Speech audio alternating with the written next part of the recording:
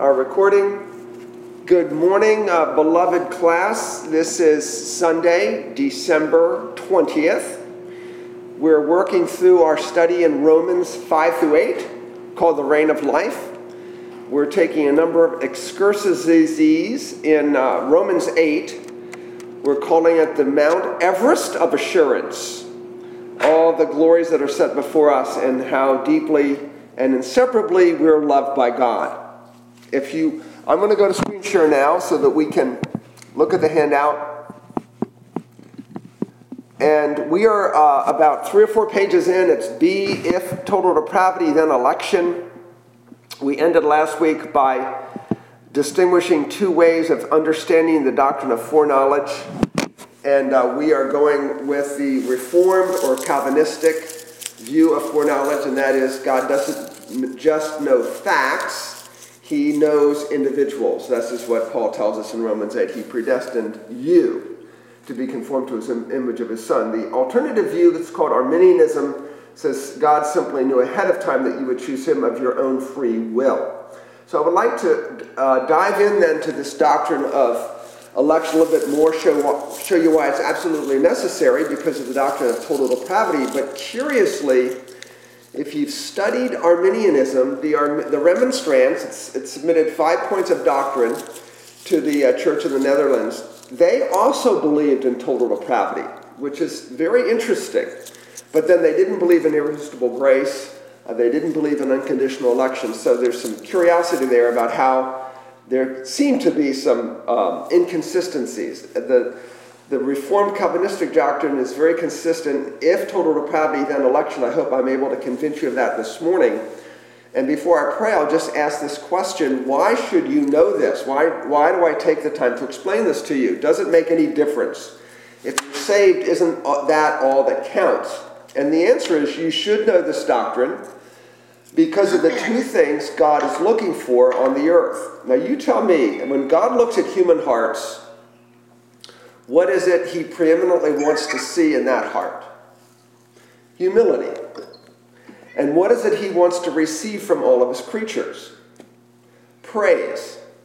And it is this doctrine alone, the doctrine of election, that gives God all the glory for our salvation and humbles us. Because you realize if your salvation is dependent on your will and you made that choice, you've got something to boast about. Of course, but not before God. So that's the reason, other than the fact the Bible teaches it, we should know this doctrine. We should be humbled by it. It should fill us with praise.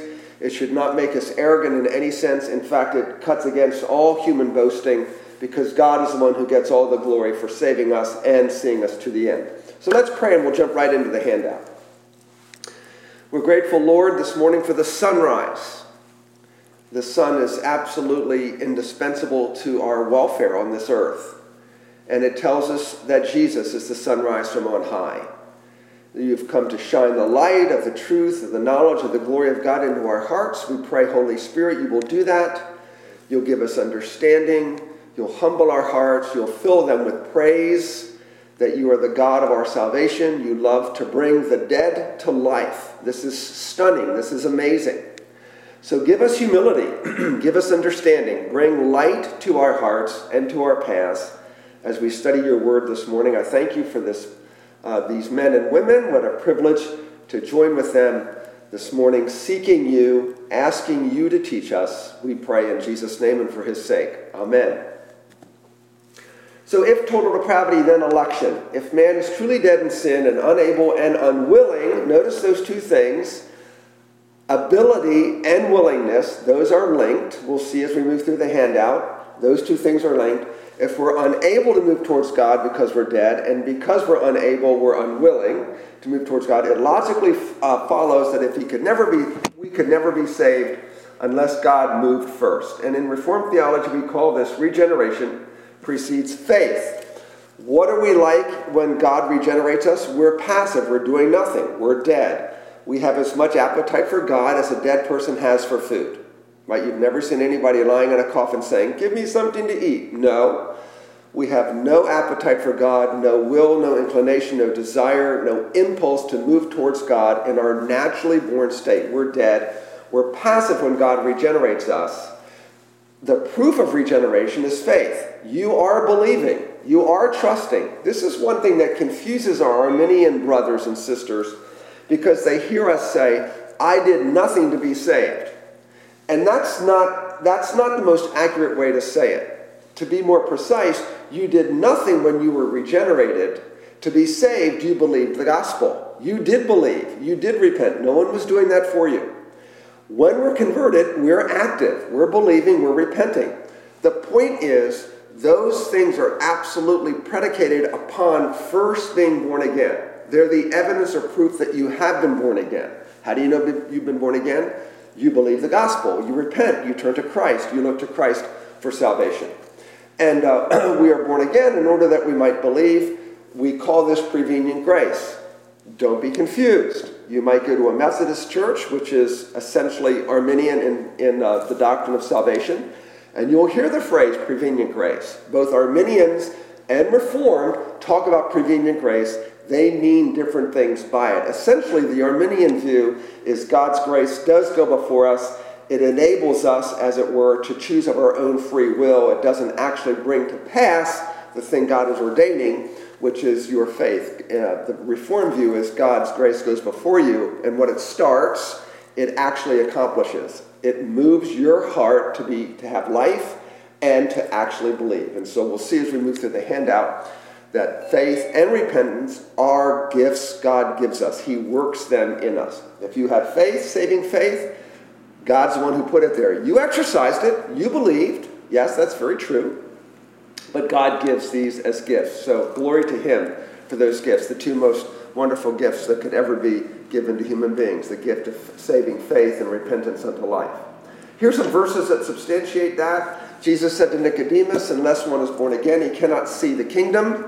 What is seeing the kingdom if it's not faith? It's seeing the king. It's seeing the way life is. What is the kingdom of God like?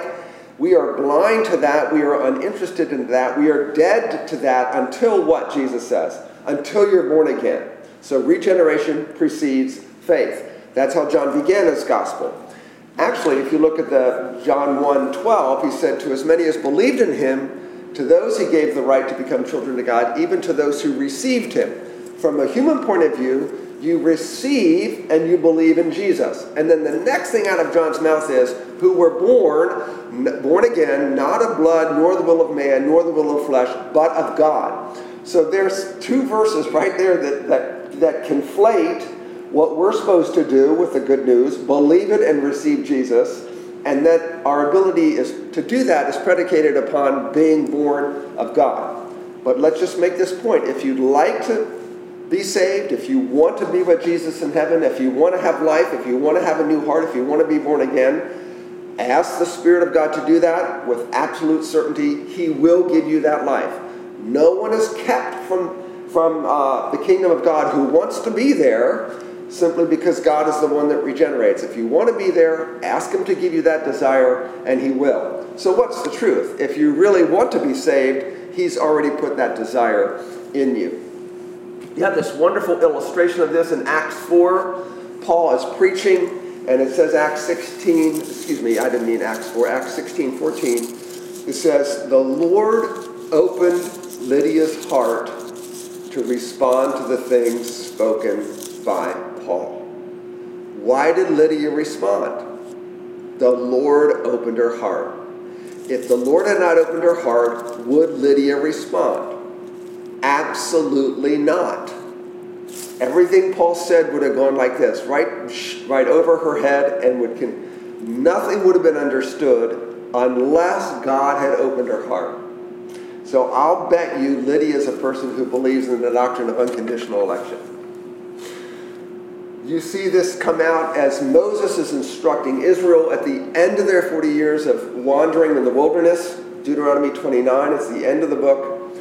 Moses says, the Lord has not given you a heart to know, eyes to see, and ears to hear. Why don't the Israelites have the ability to see spiritual things, hear spiritual things, know God truly in their hearts? Why? God hasn't given it.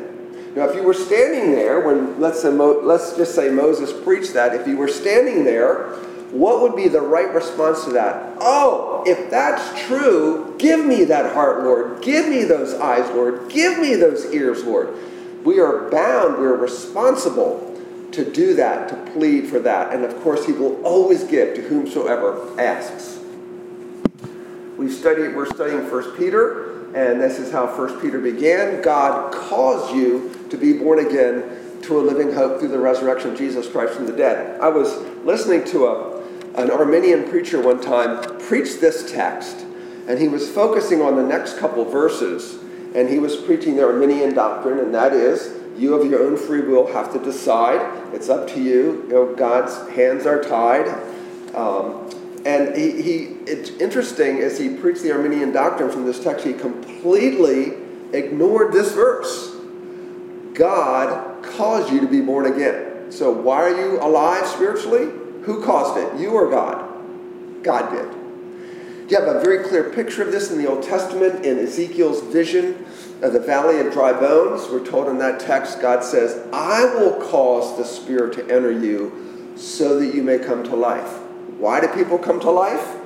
God sends his Spirit. He brings them to life. What's the evidence you've come to life spiritually? You believe. You want the kingdom. You want Jesus. You repent. You flee to Christ. You trust the gospel. That's the evidence you've been born again. The New Testament equivalent, one would be the raising of Lazarus, recorded in John 11. There Lazarus is dead. Jesus speaks the word of life. Come forth. Lazarus comes forth. Do you think Lazarus had a choice? Do you think Lazarus could have resisted that word of Jesus? No. That's why the next thing that follows in these 5 points of Calvinism after total depravity is irresistible grace.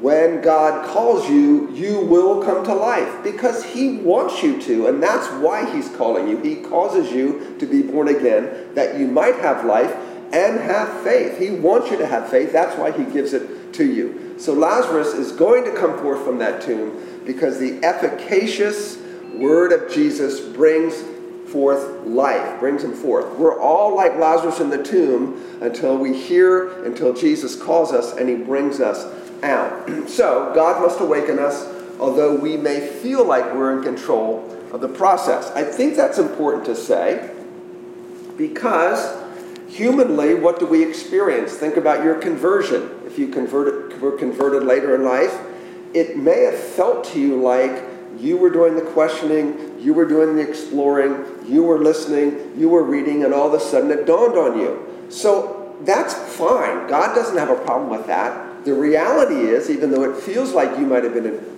in control of the process, the reality is God initiated it, God was bringing you along, God was opening your eyes, God was unstopping your ears, God was bringing faith to life in you. I do want you to realize that some verses in the Bible speak from a human point of this and some from a divine point of view. This is why when the apostles are preaching in the book of Acts, they're not preaching the doctrine of election. They're preaching Jesus. That's how people get saved. Jesus is preached. God ordains the ends as well as the means. If the end is God saving his elect, the means is the preaching of the gospel. So I'm reading in my devotions in Acts 13, and just read this yesterday. Here's a perfect illustration of this. Acts 13:44. Paul and Barnabas are together. They're in Pisidian Antioch. And it says there in verse 44, the next Sabbath almost the whole city gathered to hear the word of the Lord. That's a good thing, isn't it? Don't we want that? Every person in Beltsville, every person in Greenbelt, every person in College Park, every person in Silver Spring, Bethesda, to gather to hear the word of God. That's our dream. We want traffic jams on Sunday mornings, don't we? The next Sabbath they gathered to hear the word of the Lord, but when the Jews saw the crowds, they were filled with jealousy and began to contradict what was spoken by Paul, reviling him. Who was responsible for that? Well, that was sin in their own hearts, and of course Satan behind that, because Satan's always thwarting the work of the gospel and the word of God. So the Jews are filled with jealousy. They begin to contradict Paul, and Paul and Barnabas spoke out boldly, saying it was necessary that the word of God be spoken first to you, since you thrust it aside and judge yourselves unworthy of eternal life. See, their unbelief is their fault. It's never God's fault. The reason anybody is not saved isn't God's fault. It's that they refused to believe. So here, that is their unbelief seen from a human point of view. Without question, this is this antinomy that we've talked about. Two parallel lines, both truths, hard to reconcile in our own thinking. Human beings are absolutely responsible for what they do, yet God is sovereign over all of those choices without himself being the author of sin or unbelief. He doesn't need to be the author of unbelief. It's already in their hearts, in their natural state. So Paul says, look, you are judging yourselves worthy of eternal life. We're turning to the Gentiles. And he has a mission to do that right from the Old Testament. So the Lord has commanded us, saying, I've made you a light for the Gentiles, that you may bring salvation to the ends of the earth. And here's Acts 13:48. When the Gentiles heard this, they began rejoicing and glorifying the word of the Lord. And as many as were appointed to eternal life believed. So what is that? So the Gentiles are being saved. They're responsible to respond to the message. The Jews didn't. The Gentiles did. The Gentiles are being saved. And what does Paul do, or Luke, who's writing this, what does he do? He reflects on their conversion from a divine point of view. As many, somebody needs to mute themselves. Check your mutes, guys. As many as were appointed to eternal life believed. How many believed? As many as were appointed. Who did the appointing? Obviously, God, not themselves. All right. Just want you to, when you're reading through the Bible, you're going to see some verses spoken from a human point of view, others from a divine. Oh, there's another one earlier in Acts, and that's Acts 11. Peter goes to Cornelius, a bunch of Gentiles believe. They report this to the Jews, and they're a little stunned because the Jewish mindset at that time is salvation is just for the Jews. They don't quite get that God is including the Gentiles. And so when they realized that Gentiles are being converted, Acts 11:18, they said this, well, God has also granted to the Gentiles the repentance that leads to faith. So that tells you how you enter the kingdom, repentance unto life, and that's from a human point of view. You must believe, you must repent, and this is a reflection on all those people being converted from a divine point of view. Oh, God is granting them the grace of repentance unto life as well. God gives it as a gift. That's an evidence for sovereign grace. Somebody's still not muted out there. Somebody's still not muted out there. I think it's Charles. All right, only God can reverse our fallen state. Now, I'm going to try to show you again, more biblical proof for total depravity, and which makes the case for sovereign grace. So, if we're dead, he must bring us to life. This is one of the most breathtaking, compelling passages in the New Testament for a variety of reasons. It's Ephesians 1 that spills into Ephesians 2. We're going to conclude this handout looking at the first 13 or 14 verses of Ephesians 1, which give God all the glory for the grace we receive. But so we'll get to that later. But after Paul does that, he pauses and he breaks out into prayer. And so Ephesians 1:15, for this reason, because I've heard of your faith in the Lord Jesus Christ and your love toward all the saints, true faith is going to produce love. Where does that faith come from? The sovereign working of God. I heard of your faith. I heard of your love. I don't cease to give thanks for you, remembering you in my prayers, and that the God of our Lord Jesus Christ, the Father of glory, may give you the spirit of wisdom and of revelation and the knowledge of him, having the eyes of your hearts enlightened. Quick pause. That verb enlightened is from the Greek photidzo. You may recognize that coming from the word photo, which is light. When you take a photograph, you're literally writing with light. Well, what Paul is praying is that the eyes of their hearts may be enlightened, may have more light come in. This is a great prayer to pray for your children. It's a great prayer to pray for yourself. It's a great prayer to pray for people who are outside of Christ. Lord, open the eyes of their hearts that their eyes might be enlightened. Light might come in. And then he lists three specific things he wants these believers, to see more clearly, to have light from heaven, light from the Word of God, the spirit of wisdom and a revelation of knowledge of God. You don't know God without these things, as it were. The eyes of your heart enlightened, that you may, here you go, here are the three things. You may know what is the hope to which he's called you. We could say a lot about that. 2, what are the riches of his glorious inheritance in the saints? We could say a lot about that. Here's the third thing. He wants the eyes of your heart to have light to understand. And what is the immeasurable greatness of his power toward us who believe. He wants you to know, to think about, to contemplate, that the Spirit of God would show you with greater clarity, open the eyes of your heart to see the immeasurable greatness of his power toward us who believe. Believers are supposed to know something about the surpassing greatness of God's power. That power is according to the working of his great might, that he worked in Christ when he raised him from the dead and seated him at his right hand in the heavenly places. The ascension of Jesus unleashes spiritual power. To do what? To convert people. So look, you see this phrase that I've underlined for you in the handout. The immeasurable, surpassing greatness of his power. Here's what I liken it to. Stand at the end of a runway of an airport and watch a jet take off. I mean a jumbo jet. A huge 777, 747, something like that. This big, massive metal filled with people, thousands of gallons of jet fuel, and these two engines on the wing cause it to take off. That to me is one way of thinking of surpassingly, immeasurably great power. You stand there and you go, how does that thing get off the ground? Well, so it raises this question for the believer. Okay, the eyes of my heart are to be open. I'm supposed to get more light in to understand what is the greatness of God's power towards me, a believer. And it raises what question? How is that power exercised?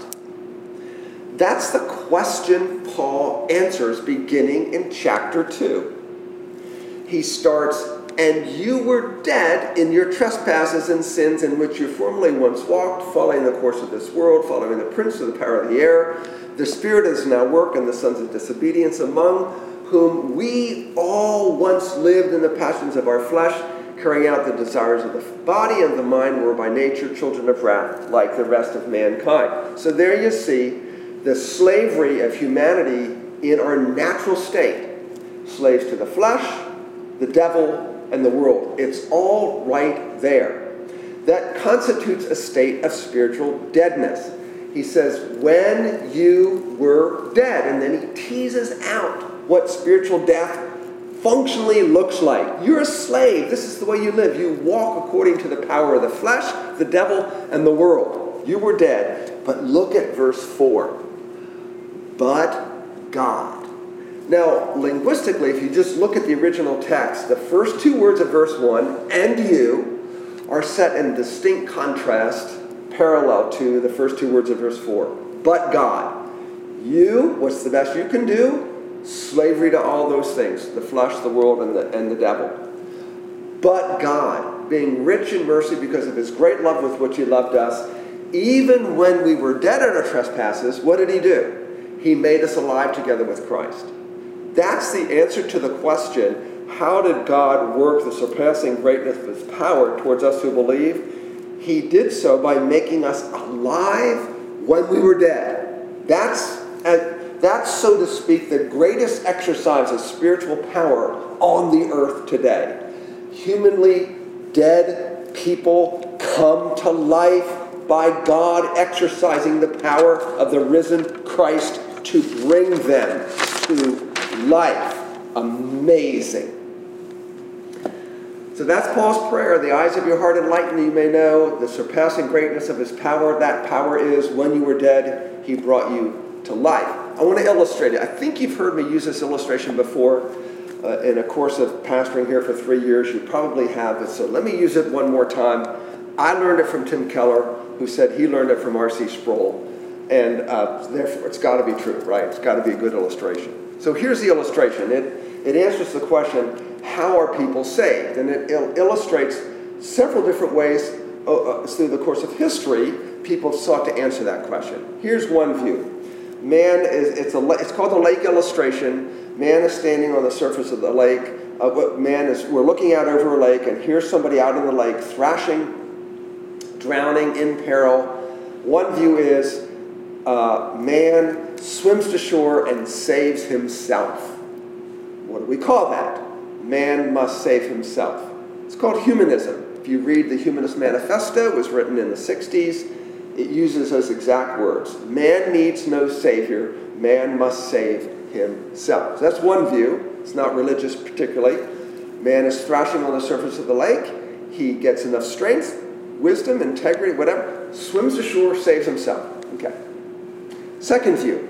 Man's out there thrashing on the surface of the water. God sees man is in trouble. God moves towards man. Man moves towards God. There's this sort of happy meeting in the middle, and we're safely delivered to the shore. I would just call that some form of theological liberalism. Sort of God does his part, we do our part, everybody lives happily ever after. Much closer to the biblical view. Man is thrashing on the surface of the water, in peril, about to drown. God sends his son Jesus as this person's savior. God reaches down his hand. Look, I've saved you. I've done it all in Jesus, but it's up to you now to grab my hand. If you won't, you're going to die. If you will, you'll be saved. So God reaches out his hand. I'll save you if you will. And man grabs God's hand and is saved. That's what we call Arminianism. God does his part, but it's up to you to exercise your will ultimately to be saved. What's the biblical picture, according to what we just saw in Ephesians 2? Is man thrashing around on the surface of the lake? Absolutely not. We are dead at the bottom of the lake, where it is dark and damp and awful. Salvation is God drains the lake, raises us up, breathes life into us, resuscitates us, shows us Jesus, and we awaken and say, Jesus saved me. That's salvation. He brings us to life when we were dead. I hope the lake illustration is helpful to you. So speaking of total depravity, let's tease that out a little bit. Another phrase would be radical corruption. I mentioned last week, some people don't like the term total depravity because it may give this sense that we're absolutely as bad as we could be, and that's not what the doctrine of total depravity teaches. Another phrase would be radical corruption, radical from the Latin radix, which means root, and this doctrine is saying at the root of who we are, there is corruption such that we would never seek God, and God wouldn't seek us. God wouldn't have any reason in us to seek us. So there are three main pieces to the doctrine of radical corruption or total depravity. The first is we're not as bad as we could be simply because of common grace. It's only the restraining hand of God that keeps human beings from being as bad as they could be. Left to ourselves, we would be utterly and completely and totally wretched all the time. Think of Genesis 6:5, and the Lord saw that the wickedness of man was great on the earth, that the only intent of the thoughts of his heart was only evil continually. That seems to describe a time when God withdrew his hand of common grace, the hand of God that actively restrains the evil in human hearts from being all that it could be. The reason life works as well as it does, the reason people aren't worse to each other than they are, the reason there's not more war, famine, evil, etc., more hatred, is the hand of God. God be praised that life is as good as it is. That Genesis 6:5 verse seems to be indicating a time when God says, okay, I'm removing my restraint. And what follows, you see, is violence covered the earth. That's what human beings will do to each other. We'll resort to being animals, and we'll just kill each other. Sort of in a survival of the fittest thing. So we're not as bad as we could be, common grace, but in our natural state, no one is seeking God. This is why Ezekiel says, I'll take out your heart of stone and give you a heart of flesh. In that heart of flesh, we're unresponsive.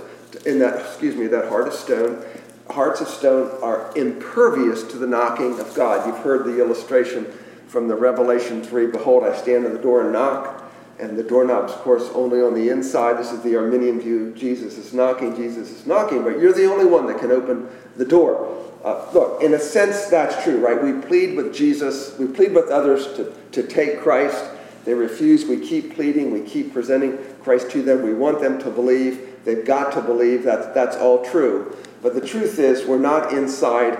We're not inside living people. We're asleep in a stupor on the sofa, dead. And if what God does is he goes into the basement and he lights a fire, and that fire sends smoke up into the living room, and finally we start to cough, and we're awakened by the fire God starts, and we run to the door and there's Jesus ready to save us. So God is the one who awakens us and brings us to the place where we embrace Jesus.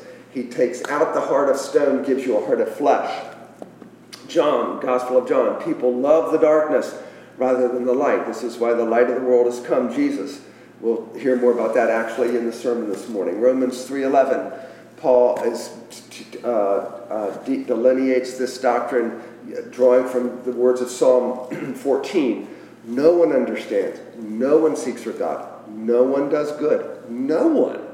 He's writing to a Jew and Gentile audience because in our natural state, this is what our hearts are like. No one understands spiritually. No one seeks for God. There's, strictly speaking, no such thing as a natural-born seeker. If you find yourself seeking, if you find yourself curious about the things of God, if you find yourself more and more interested in Jesus, you can be pretty sure that desire to know more was put in your heart. Well, you can be certain it was put in your heart by God. Sometimes when you have relationships, long-term relationships with people, and you're talking to them about Christ, and they're honest with you, you can actually see, and they're beginning to wrestle with spiritual things, and beginning to connect the dots, and beginning to ask really pertinent questions, and beginning to see themselves in a new light. You can kind of look at them and go, they've been born again. You can see it. They're beginning to process all of this. So that's kind of a fun thing. Romans 8, we saw this early in our study. The mindset in the flesh is hostile to God. It cannot submit to God's law. So in our natural state, we are born shaking our fists at God, saying, you keep your grubby hands off my life. That is our natural state, although human beings aren't necessarily conscious of thinking that way. They suppress that in their hearts and create illusions in their mind that they're good people, maybe even religious people. So although in our heart of hearts we want to have nothing to do with God, and don't be fooled, you can be religious, you can go to church, you can be religious, you can do all kinds of religious things, and still never have dealt with this poison that's in the heart. God is the one who has to deal with that by taking out that heart and give us a new heart. How do you know you have that new heart? You want to be saved. You're seeking Jesus. You want to believe in Jesus. You own your sin. You're a sinner that needs to be saved.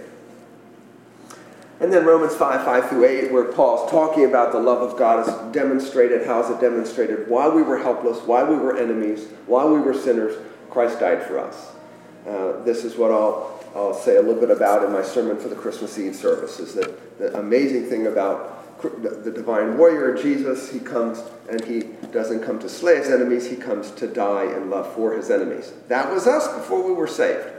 You know, if that doesn't humble our hearts, if that doesn't put a song of praise in our hearts, if that doesn't give us a love for those outside of Christ, nothing will. To know I was God's enemy, but he's the one that saved me. He set his love upon me.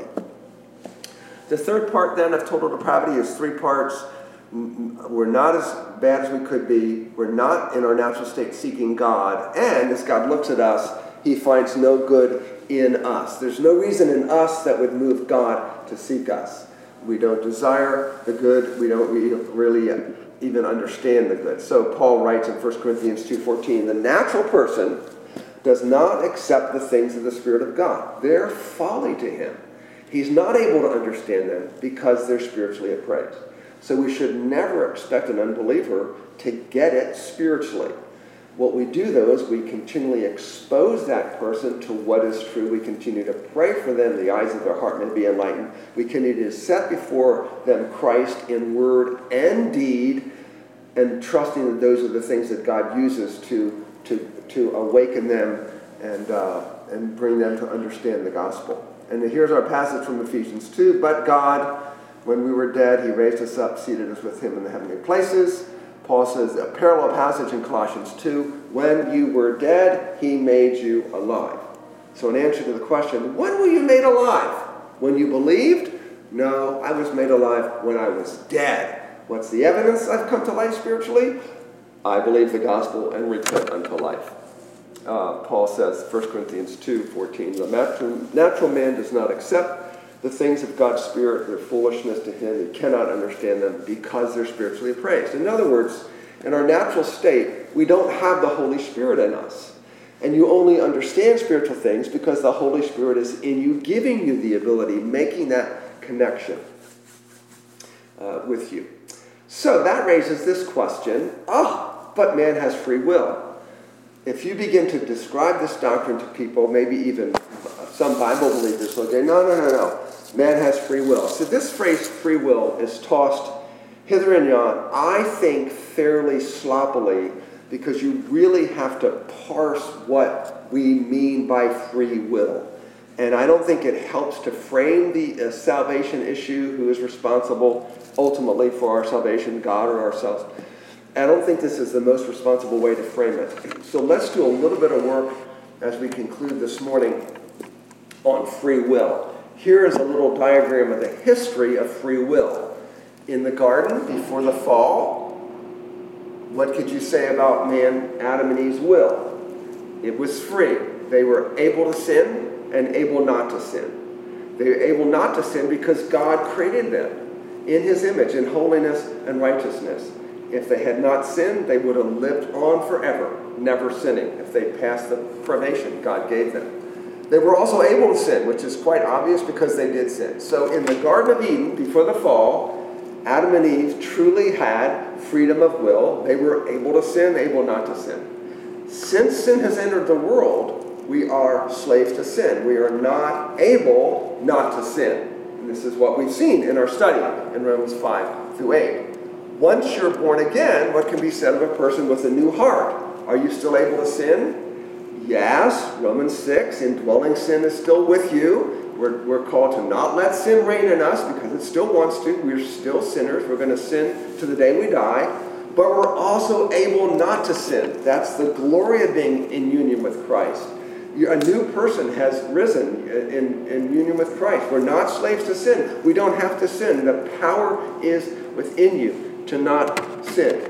And so every time we sin, it's our fault. Right? The power was there. God has freed us from tyranny and slavery to sin.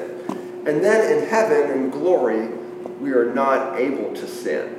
It'll be a faint memory. Sin, what's that? All there will be is righteousness and holiness. Think about how absolutely wonderful that will be. It's really hard to imagine, given how familiar we are with sin. So, let's define a little bit more clearly what we mean by free will.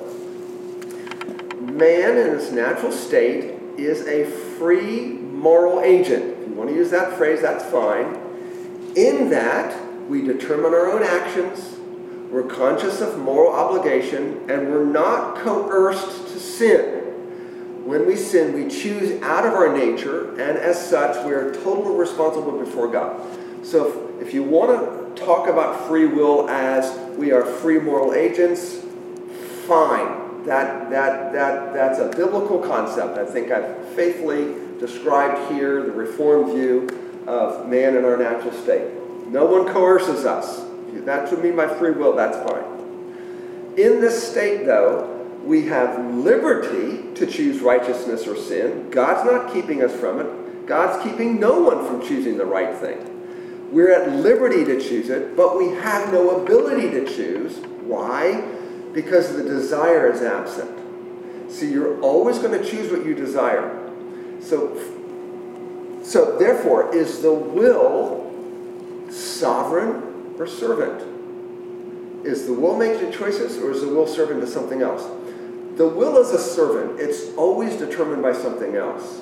So every choice depends on a preference of one thing over another.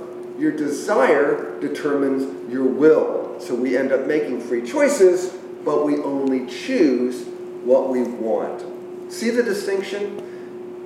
Anytime your will is exercised, it's exercised because your desire wants to bring something to pass. So the will is only doing what Mr. Desire tells it to do. Therefore, it's not very helpful to talk about free will. It's much more relevant to talk about the human beings in their natural state. have the desire to move towards God? And if total depravity is what the Bible teaches, the answer is no. But all our choices are significant.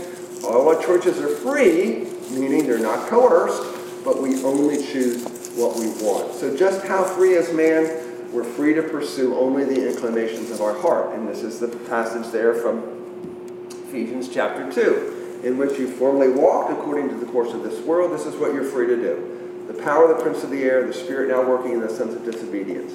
So that's not a really pretty picture of freedom, is it? Slavery to the world, the devil, and the flesh. And he concludes it by saying, we're by nature children of wrath. How do you read that? Are we under the wrath of God, or we have wrath towards God? Probably both. So, if my salvation depended on my initiative, would I ever be saved? I hope you see the conclusion now is no, given my spiritual deadness and God's obligation only to act justly towards me. So therefore we are saved by mercy, God not giving us what we deserve. We're saved by God's sovereign initiative coming to us in our otherwise unresponsive, dead state, making us alive when we were dead. That's why God gets all the glory for our salvation. Not just saving us through Christ, but giving us the ability, the eyes, the desire to embrace that salvation through faith and repentance. As we'll see, those are gifts that God gives us. So we'll move on in the handout right to this next portion next time, just illustrating more and more of these things, why it's absolutely essential that God had to move first. I hope the takeaway for you is profound praise in your heart to God for your salvation. Why did he save me? Why me of all people? Oh, what a cosmic joke. He saved me? You're kidding. Wow. And that should humble our hearts to serve him with all of our hearts. So let me pray for us as we get ready for worship, and we will pick up next time right here. If we are blind, he must open our eyes. So let's pray. I thank you, Father, for my brothers and sisters. I thank you that you have put in their hearts a desire to know you, to embrace Jesus as their Savior and Lord, to flee from sin, to be cleansed by the blood of Jesus. Thank you that you've done all this for them and for me. And thank you that this is a church here, Wallace, that believes these things and has preached these things for decades and decades and decades.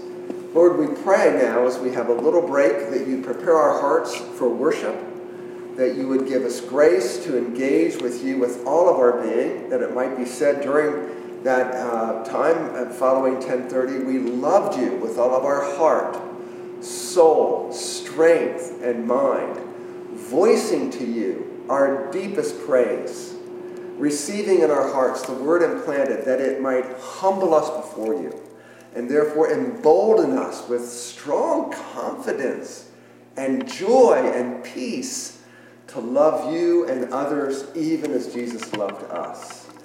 We were giving him our worst, and he said, Father, forgive them. They know not what they do. What grace. Thank you for opening the eyes of our hearts to see that. Thank you for the surpassing greatness of your power toward us who believe, raising us from death to life. We praise you. I thank you for these dear servants in Jesus' name. Amen. And I will stop screen share and see your lovely faces. There you are. Thank you so much. You're welcome. I hope it was helpful. It always is. Merry Christmas, Mike. You too, Melanie. Will I see you later, Melanie? No, you're not coming in. Are you coming in? I am coming in, but I won't come into the sanctuary. All right, well, I'll try to say hi. Thank you all. Thank you. All right. Merry Christmas. Merry Christmas, everybody. Thank you. To Dory. Happy Hey, birthday to Judy. Rita, Terry. Will do. Soccer? Mike, Yes. is there any way to get your notes on this? Get a hard copy? A hard copy of what I just worked through? Yes, sir. It's on the webpage. Oh, okay. I'll figure out how to make that So, happen. I mean, I'm happy to email it to any of you, but when you go Sunday morning to join us at Wallace, you'll see the link for this as well as view the handout here. Okay. So I run a hard copy off for Janice ahead of time, because I live with her, obviously. But you can, I can email you one, but it's right there on the church. Did you not see it when you click here for handout? Okay, yeah. I'm sorry, because it'd be hard to follow without it. I'll send it to you. Melanie, tell Susanna hello. I will. I'm sure you're enjoying having her home. We are. She's wearing good. her mask around the house. Hey, does anybody know where you can get a rapid COVID test? She would feel a lot better about being